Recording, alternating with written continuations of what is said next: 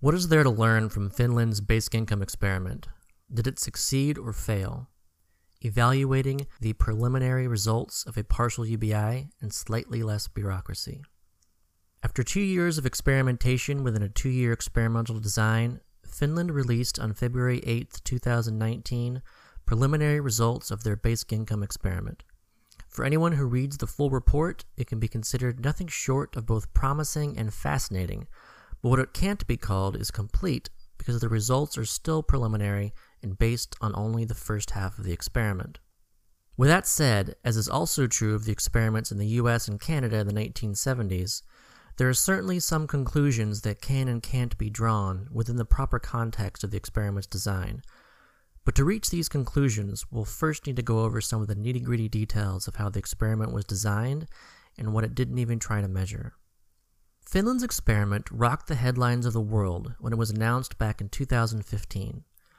What went under the headlines was that this experiment was to be part of a new Finland where the scientific method would be applied to public policy. It would be a landmark in the history of policymaking, where instead of endlessly speculating and arguing, potential new policies would be considered, tested, and compared to existing policies and other alternative policies before implementing what was found to be the best one. Finland's goal was to become the first truly experimental nation in the world where policies are based on science, not ideologies or myths. It is within this context that experimenting with basic income began its way through a process where what was once hoped to be a grand first in finally putting the idea of unconditional basic income to the test at a national level became a not-so-grand test of slightly less conditional unemployment benefits. The question transformed from, what would a random person do if provided an unconditional basic income instead of most existing conditional benefits, and what would the effect then be on both the individual and society, to what would an unemployed person do if provided a partial basic income in addition to many existing conditional benefits, and what would the effect be on only the individual? That may seem like a fairly small difference, but it's actually quite large. You see, unconditional basic income is meant to be about entire communities, not just the individuals within those communities. It's about universalism. That's where the bulk of its effects emerge, from universal application. It's also mostly about the employed, because most members of society are employed. To only test the unemployed is to therefore miss out on how most of the population would be impacted by UBI. To be fair to the researchers, they knew this. They are scientists trained in science. Politicians, however, are not, and politicians are the ones who ultimately made the decisions.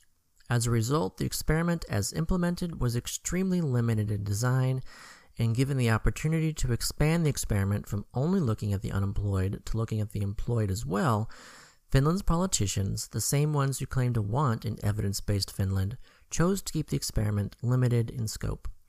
It was that decision which was misreported around the world as Finland's decision to cancel their basic income experiment. Finland, of course, never canceled their experiment, despite all the headlines written to the contrary. It was a 2-year experiment that took place over 2017 and 2018.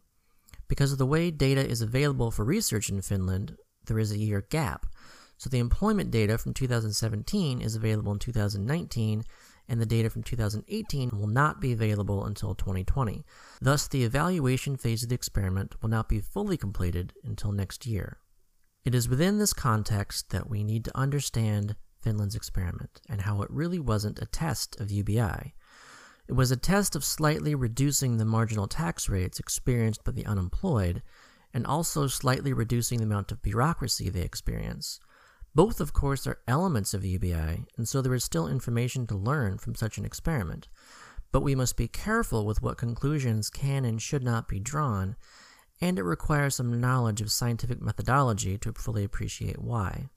As a quick introduction to scientific experimentation, by creating 2 groups that are mostly identical to each other, preferably through random selection, by changing one variable in one group, the treatment group, and leaving the other group unchanged, the control group, we can determine what are the effects of manipulating that variable on other variables we're interested in. What we change is called the independent variable, and what it is changed as a result are the dependent variables. In Finland's experiment, the control group was 173,222 unemployed Finns. The treatment group was a randomly selected group of 2,000 also unemployed Finns. You may think how the experiment was run was to give them basic income instead of unemployment benefits, but you would be mostly wrong and only partially right. The single greatest problem with the design of the basic income experiment, aside from the exclusion of employed Finns and the lack of using a saturation site to test everyone in an entire town or city, is that the treatment group continued receiving 83.3% of the conditional benefits as the control group. That fact is extremely important to understand, and it should be considered nothing short of shocking. If the primary goal of the experiment was to see what would happen if people stopped losing benefits in exchange for employment, then the treatment group should have received as close to zero conditional benefits as possible. If you don't understand why, put yourself in their shoes. Imagine you are receiving 560 euros per month in basic income, or about $630. Although true that if you accept employment, you will get to keep that money, where usually you would lose it under typical unemployment benefits, in this experiment, accepting employment would still mean losing the benefits you are receiving for your family, losing your other benefits, and possibly even losing your housing assistance. That's still a lot of a disincentive to work, isn't it? Finland's basic income experiment didn't test the removal of the work disincentive, which conditional benefits create. It only slightly reduced them. Again, the experimenters themselves appreciated this. It's the politicians making the decisions who didn't. The experimenters' hands were tied. How? According to the report itself, it mostly came down to kids. Quote, "It is more surprising to note that the amount of the unemployment benefits paid to the treatment group is in fact only about 1/5 smaller than the amount of the benefits paid to the control group. This is a direct consequence of the Act on the Basic Income Experiment, according to which unemployed persons must apply for unemployment benefits just as before if they are entitled to unemployment benefits that are higher than the basic income. In this way, especially families with children who received a basic income were forced to apply for unemployment benefits in order to receive child increases. According to the research group that planned the experiment, the child increases should have been included in the basic income, whereby the basic income would have also been a truly unconditional benefit for families with children. It did not turn out this way, however. This feature of the experiment means that a majority of individuals in the treatment group did not benefit from the lower bureaucracy and the fact that active labor market measures were non-compulsory due to choosing to apply for the standard unemployment benefit." End quote.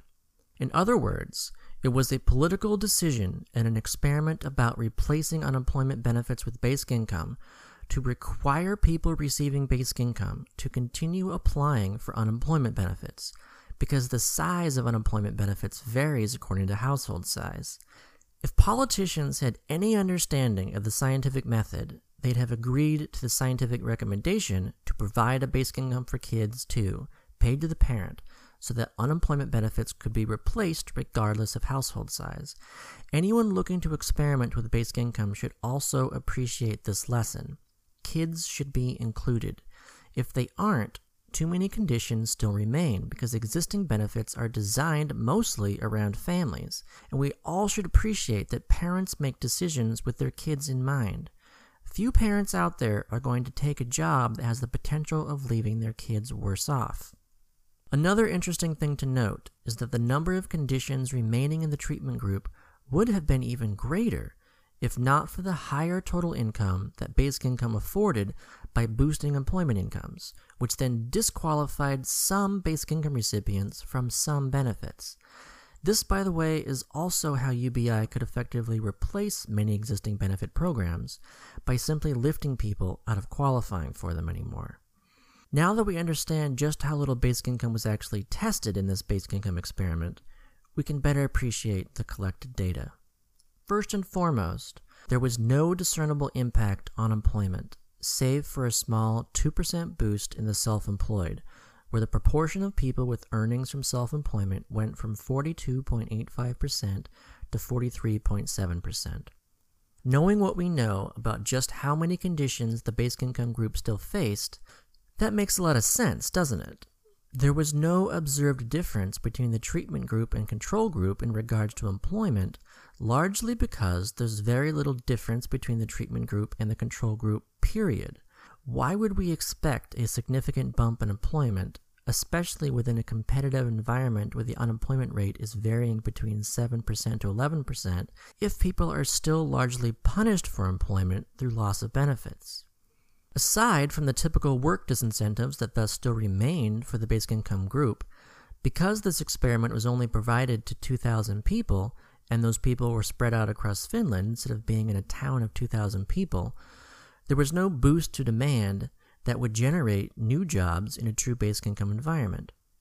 If all 2,000 people lived in the same town, someone spending their basic income would be someone else's income, which they in turn would spend trading hands over and over again, heating up the local economy, and enabling people to find new jobs, offering wages to further increase incomes apart from the basic income, which itself would be spent locally and would itself circulate, etc. Not only do we already see this through Social Security, the Roosevelt Institute has estimated that through this effect, a UBI would grow GDP in the U.S. by 12.56% in just 8 years. Entrepreneurship, too, would be further enhanced because just providing one person cash may function as venture capital and risk reduction for them, but it doesn't create their customer base. Providing money to everyone is what creates customers, which fuels new businesses. This is why increased entrepreneurship is such a common finding in actual experiments of basic income that impact entire communities. For example, in Namibia's UBI experiment, entrepreneurship jumped 301%. In India's UBI experiment, entrepreneurship in treatment villages was observed at 3 times the rate as control villages. These are the results of both increased capital and increased consumer buying power combined. Economic stimulation and creation of new jobs would without a doubt exist in any full implementation of actual UBI, so concluding that because more employment wasn't seen in Finland in 1 year, that we've learned something about a nationally implemented UBI's effect on employment is just a bad conclusion. We do, however, already know something about UBI's effects on part-time and full-time employment from a statewide implementation of a small UBI elsewhere, Alaska. Since 1982, Alaska has been distributing around 1/5 of what Finland tested to all residents of Alaska, regardless of employment. A study evaluating its effects on employment determined a neutral effect on full-time employment, just as in Finland, but with a 17% boost in part-time employment. The boost is a result of a stimulated economy which created more part-time jobs, and that's with a fraction of the amount Finland tested, which is itself a fraction of a full basic income. If Alaska had first tested its dividend on 2,000 people, I don't expect they'd have observed a boost in part-time employment either. Perhaps we should also be asking ourselves if boosting employment is even the point of unconditional basic income, and if not, what is the point? Now that's a question that the Finland experiment has shined some new additional light on, because employment wasn't the only thing researchers measured. In surveying the participants about aspects of their lives other than employment, their answers suggest that basic income reduced their stress levels, increased their senses of physical and mental health and well-being, increased their financial stability, grew their confidence, and even increased their levels of trust in other people and government, including politicians. Remember that the basic income group really only saw around a 20% reduction in their conditional benefits, so these results should be considered surprising, even if the basic income group saw a 100% reduction in the conditions imposed upon them. That these results were seen with a relatively small decrease in bureaucratic conditions should be considered as nothing short of jaw-dropping. What it seems to suggest is that even just a little bit more freedom, dignity, and security goes a very long way. Across measure after measure, basic income improved what was measured. Life satisfaction. Those provided with standard benefits in Finland rated their satisfaction with life as a 6.76 on a scale of 0 to 10. Those provided as partial basic income rated their life satisfaction as a 7.32. That's an 8% improvement. Trust. Among the unemployed in Finland, trust in others is lower than the population as a whole, possibly because they're unemployed. But being provided a partial basic income instead of standard benefits increased their trust in other people by 6%, the legal system by 5%, and politicians by 11%. Confidence. 58% of those provided partial basic income were strongly or quite strongly confident in their futures, compared to 46% provided standard benefits, a 21% improvement. 42% were strongly or quite strongly confident in their financial situation, compared to 30%, a 28% improvement. 29% were strongly or quite strongly confident in their ability to influence society, compared to 22%, a 22% improvement. Physical and mental health. 55% of those provided partial basic income considered their physical and mental health to be good or very good, compared to 46% provided standard benefits, a 17% improvement. Concentration. 67% of the partial basic income group felt they could concentrate well or very well, compared to 56% on standard benefits, a 16% improvement. Depression. A loss of interest in things what's considered enjoyable is a key sign of the onset of depression.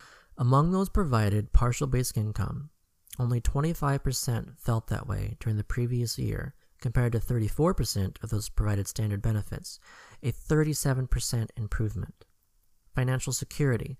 39% of those receiving partial basic income felt they were barely getting by or finding it difficult to make ends meet, compared to 49% of those provided standard benefits, a 26% improvement. Stress. 55% of the partial basic income group felt little to no stress at all, compared to only 46% of those provided standard benefits, a 17% improvement. Attitudes toward UBI. 68% of those receiving partial basic income strongly agreed that a nationwide UBI would make it easier to accept job offers, compared to 42% of those provided standard benefits, a 38% increase.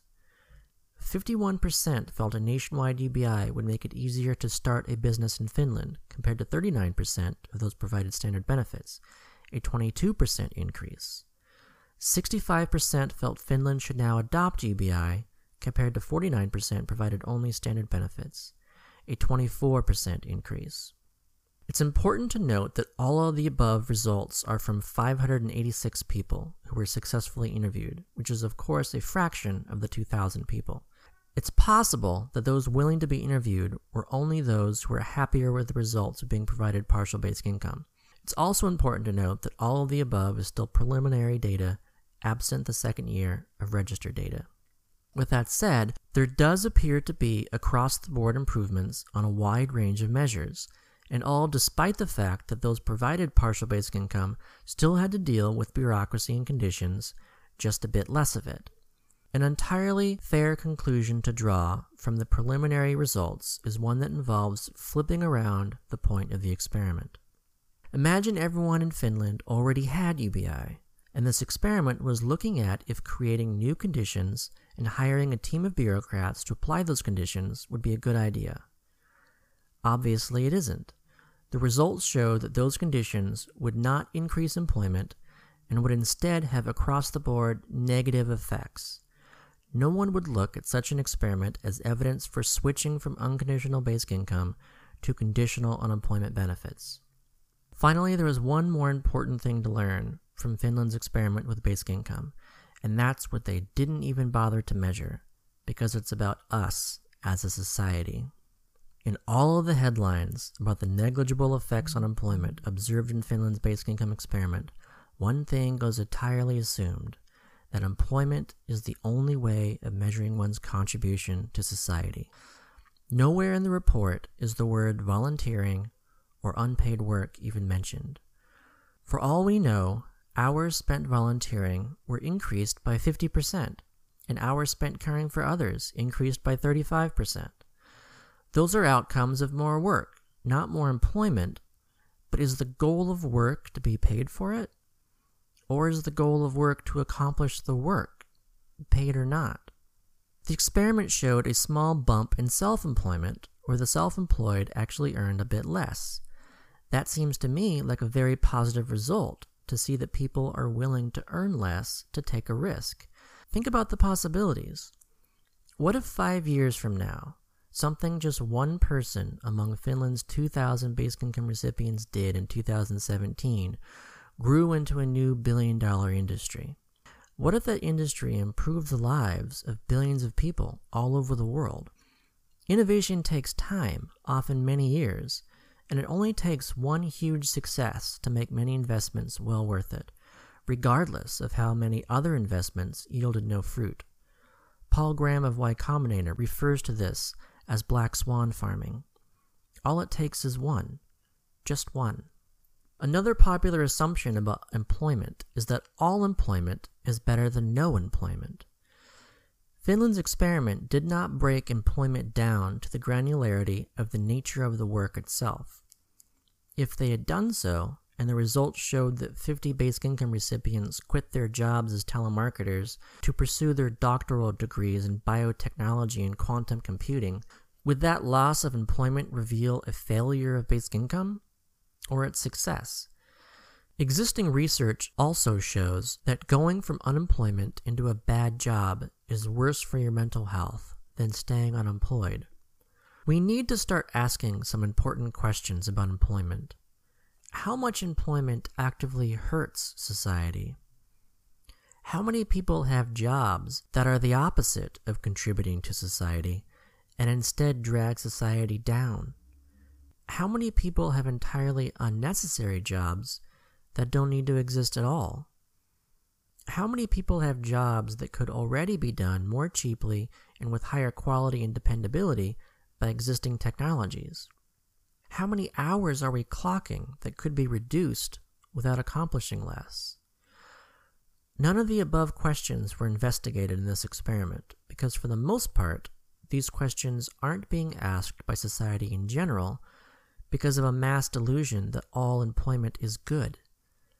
That assumption is not only wrong, but dangerously wrong with exponential technological advancement. So again, we need to ask the question, what is the goal of unconditional basic income? The answer is not job creation. Yes, UBI will likely create jobs due to the economic impact of increasing demand requiring increasing supply, but that's not its purpose. It's just one of many effects. To answer the purpose of UBI requires asking another question, and that question is, what is our purpose? What is our purpose as individuals? What is our purpose as a society? I can only speak for myself, but I believe our purpose is to make life better for everyone. Better is of course subjective, but I think Finland's experiment did show that compared to the existing system built on distrust, UBI made life better for its recipients by simply trusting them with the agency of making their own decisions. It was a test of freedom, dignity, security, and more, and it adds to the growing pile of evidence that human beings simply thrive more in systems based upon such core principles. Personally, what's surprising to me is how that's surprising to anyone. Thank you for taking the time to listen to this episode of the Scott Santon's UBI Enterprise, and thank you to all my supporters on Patreon, whose names include Haroon Moctezarda, Stephen Grimm, Roy Behat, Floyd Marinescu, Andrew Stern, Aaron Schultz, Larry Cohen, Robert Collins, Joanna Zarak, Justin Walsh, Ace Bailey, Dara Ward, Gerald Huff, Giselle Huff, Stefan Boisfert, Victor Lau, Albert Wenger, and Peter Knight. If you too would like to be thanked by name at the end of each episode, head on over to my Patreon page and select the Executive Producer tier, or push the Support This Button podcast on Anchor.